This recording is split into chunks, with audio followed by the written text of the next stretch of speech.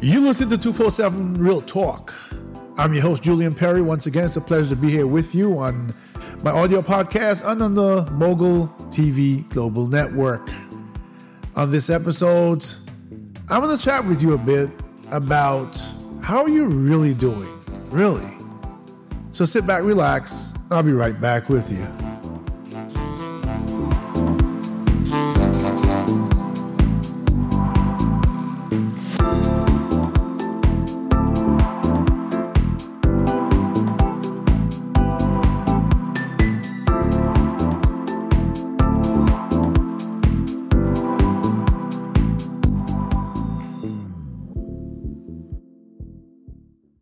So, hello everyone. It's a pleasure to be here with you again. I sometimes say good evening because I record in the evenings. You can probably tell by the lighting in the studio.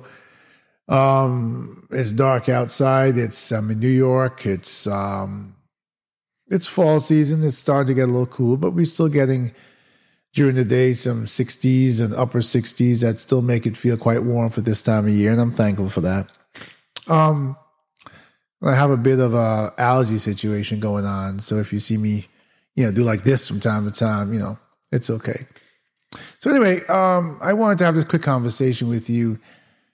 I've been struggling this week because of conversations I've been having with so many people.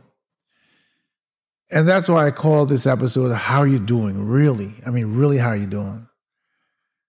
People talk about my episodes and the topics I cover and their and when we have these conversations, I find out more and more that people are struggling to survive, and they want to be a part of the movement that makes a change. They want to unite one by one, two by two, whatever it takes to get to that place where we can demand a change in this to colored people, to people of poverty, people of lower income and lower middle income especially. But they're so busy trying to survive.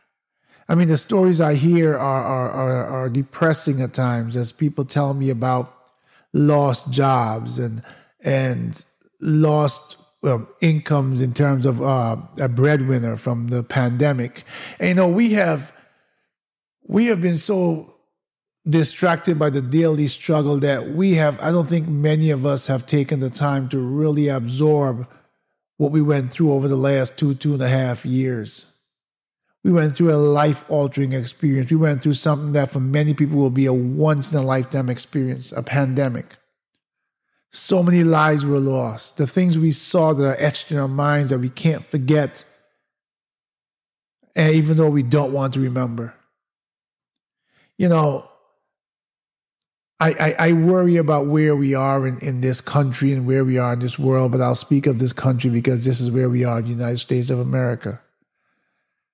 I look at the politicians. I see the greed of the rich. I see decisions being made for people of who are struggling, people who have gone through, like I said, life-altering situations and conditions because of the pandemic, and no one cares.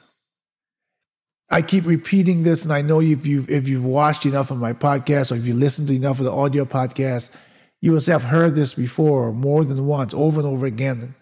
And I keep saying it because I'm trying to get the message out there. And I keep asking my listeners to help spread the message, either by taking the advocacy on your own or taking my podcast and sharing it with more and more people.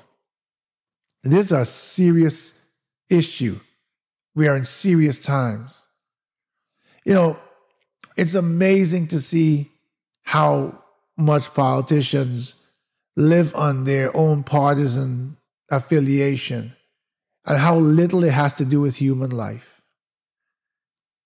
I remember speaking to some friends in the military years ago who talked about sitting in C-130 transport planes on top of reams and reams of millions of dollars printed from the U.S. currency given to Iraq and to other countries in the world. And we know we're doing it in Ukraine right now. And American people are punishing. And our politicians are the ones who sit nice and cozy and comfy every day in their high elevated positions that we put them into, are more concerned about how does the US dollar value to the rest of the world? Because they're concerned about wealth. And I know that if they feel that if they make an influx of money into the economy, that's going to devalue the dollar. So who pays the price? The American citizens.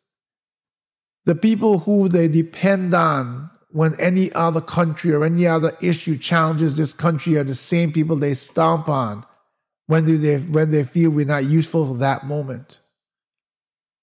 You look at a place like Ukraine, where all the Ukrainians are fighting for their country. They're fighting side by side as equals. They're treating each other as equals. And we are helping them, but we won't help our own.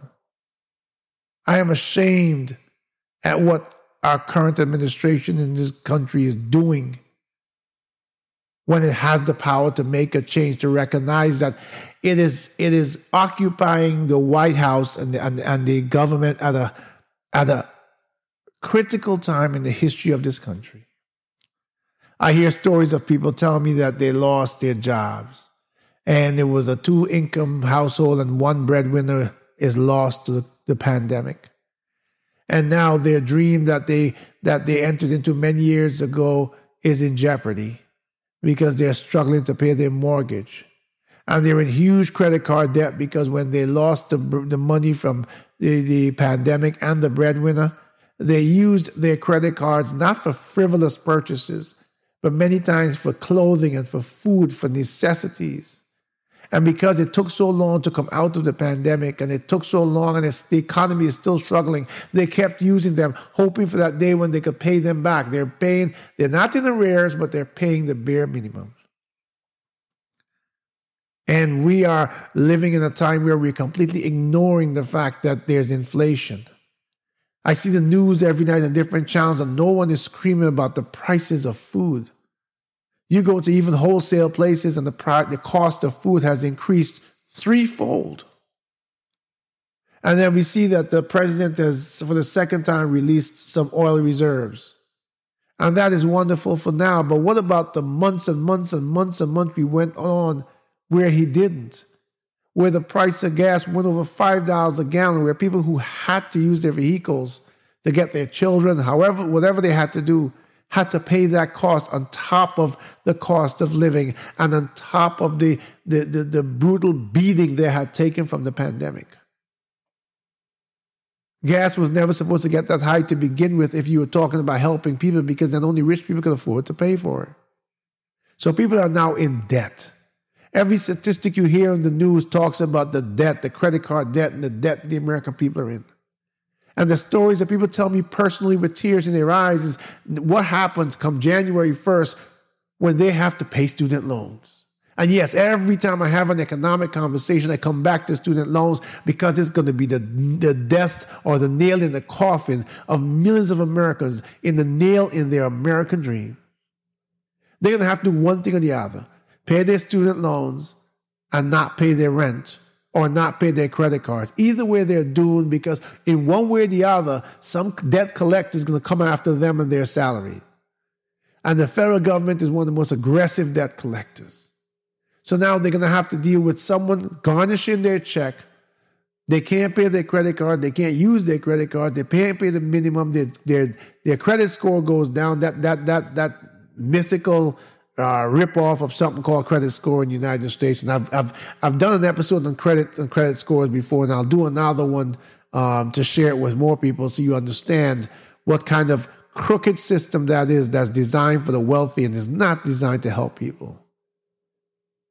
Imagine if you try to get, say, a personal loan now to pay off debt, to lower your interest rate that you're paying on different credit cards. You should see the rates that they're charging, and they say that's based on your credit score. But how did your credit score get that way when you never missed a bill?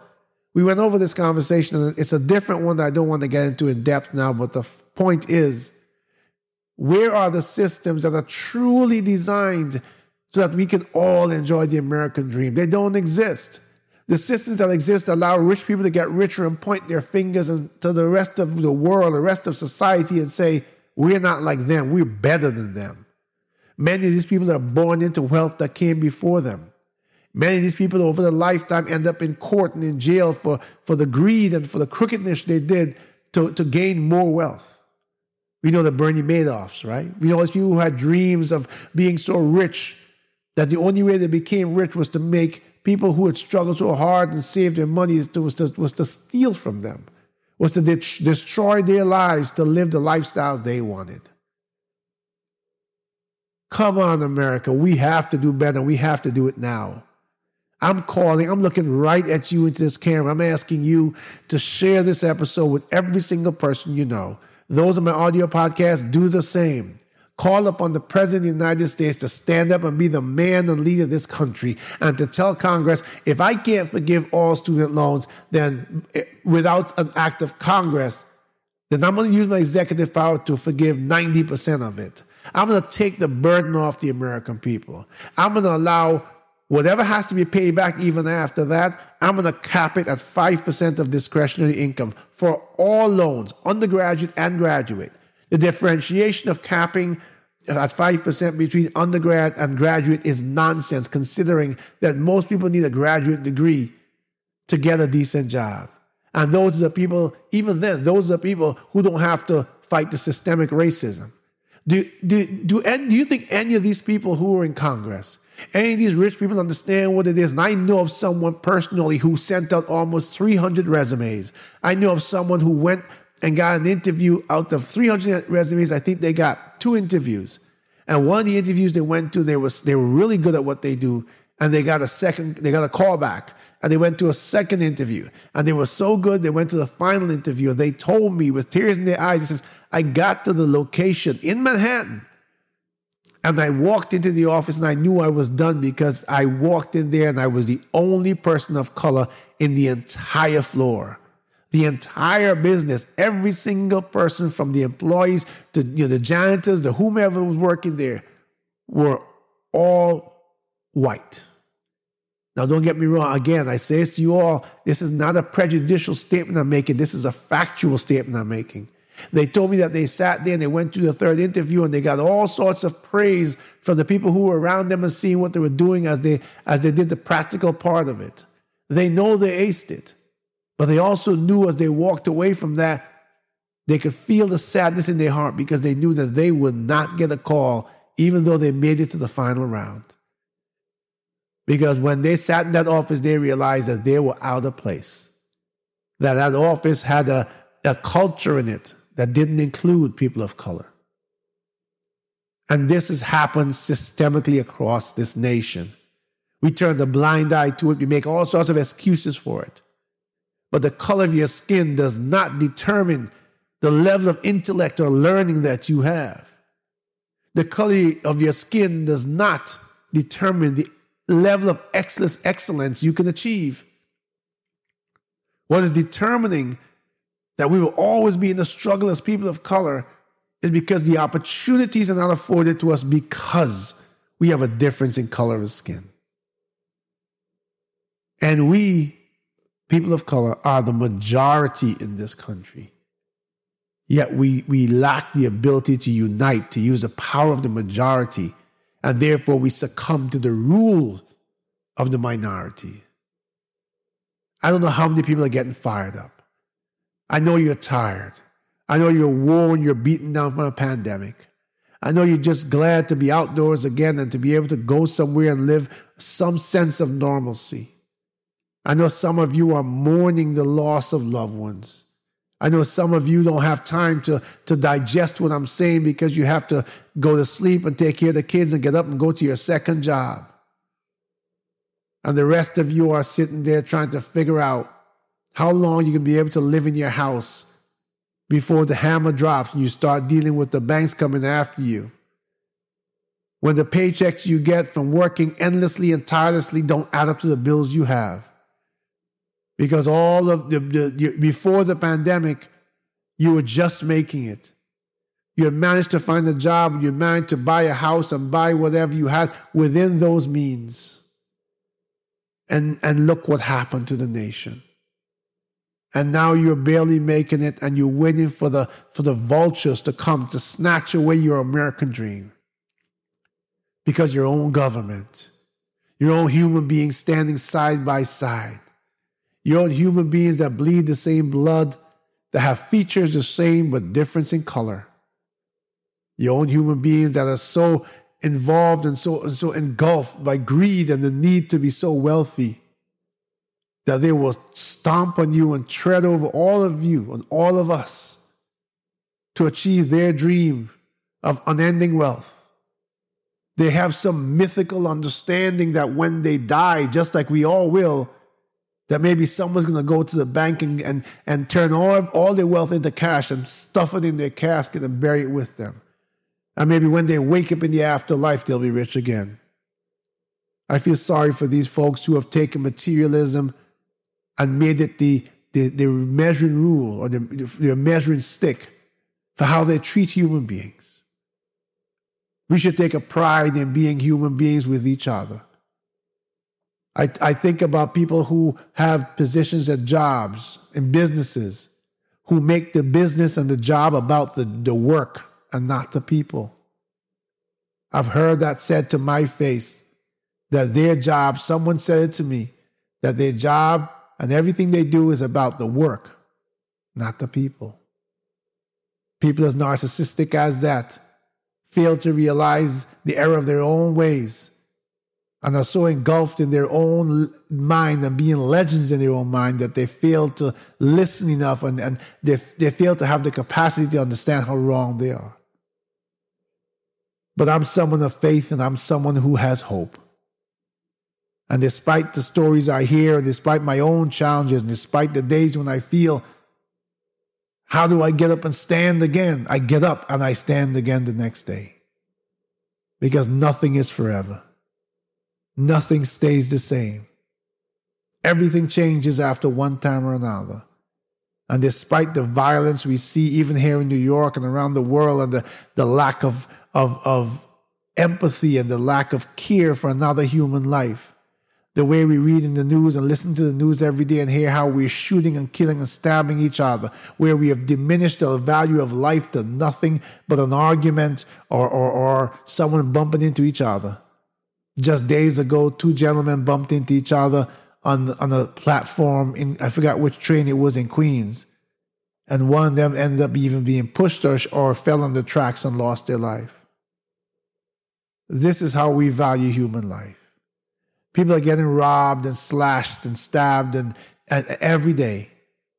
I don't remember in all my years hearing of so many hit and run accidents where people are hitting people accidentally, whatever reason, purposely crushing them, taking a life and taking off. An accident is an accident. If we're driving with care, we care for each other, then an accident is an accident. But these are hit and runs. Every single day in the New York City subway, someone is stabbed. People are being shot every day on the street. A few lives are lost each day. This is not about the instruments we use. This is about our lack of humanity and our lack of value of our lives and the lives of others. So how are you really doing? How do you feel if you sit back and examine your life? What do you feel you can do to help make a difference and to join me in this struggle, to make the voices scream louder, to understand that the people of color are the majority, and if we can get past our differences, what a difference we can make for each other. We can change the playing field if we change our mindsets. I continue to hear people screaming, thunderous silence I call it, for help. And no one is listening. Well, because this is real talk, I am listening. And I will continue each and every day to reach out to you with the hope that you will start listening to. And that you will become as troubled and affected, as disgusted as I am, as how we are conducting ourselves as human beings towards each other and towards life. And join me in this change. Join me in making a difference. This has been Real Talk. I'm your host, Julian Perry. Until the next time, please take care of yourselves and each other.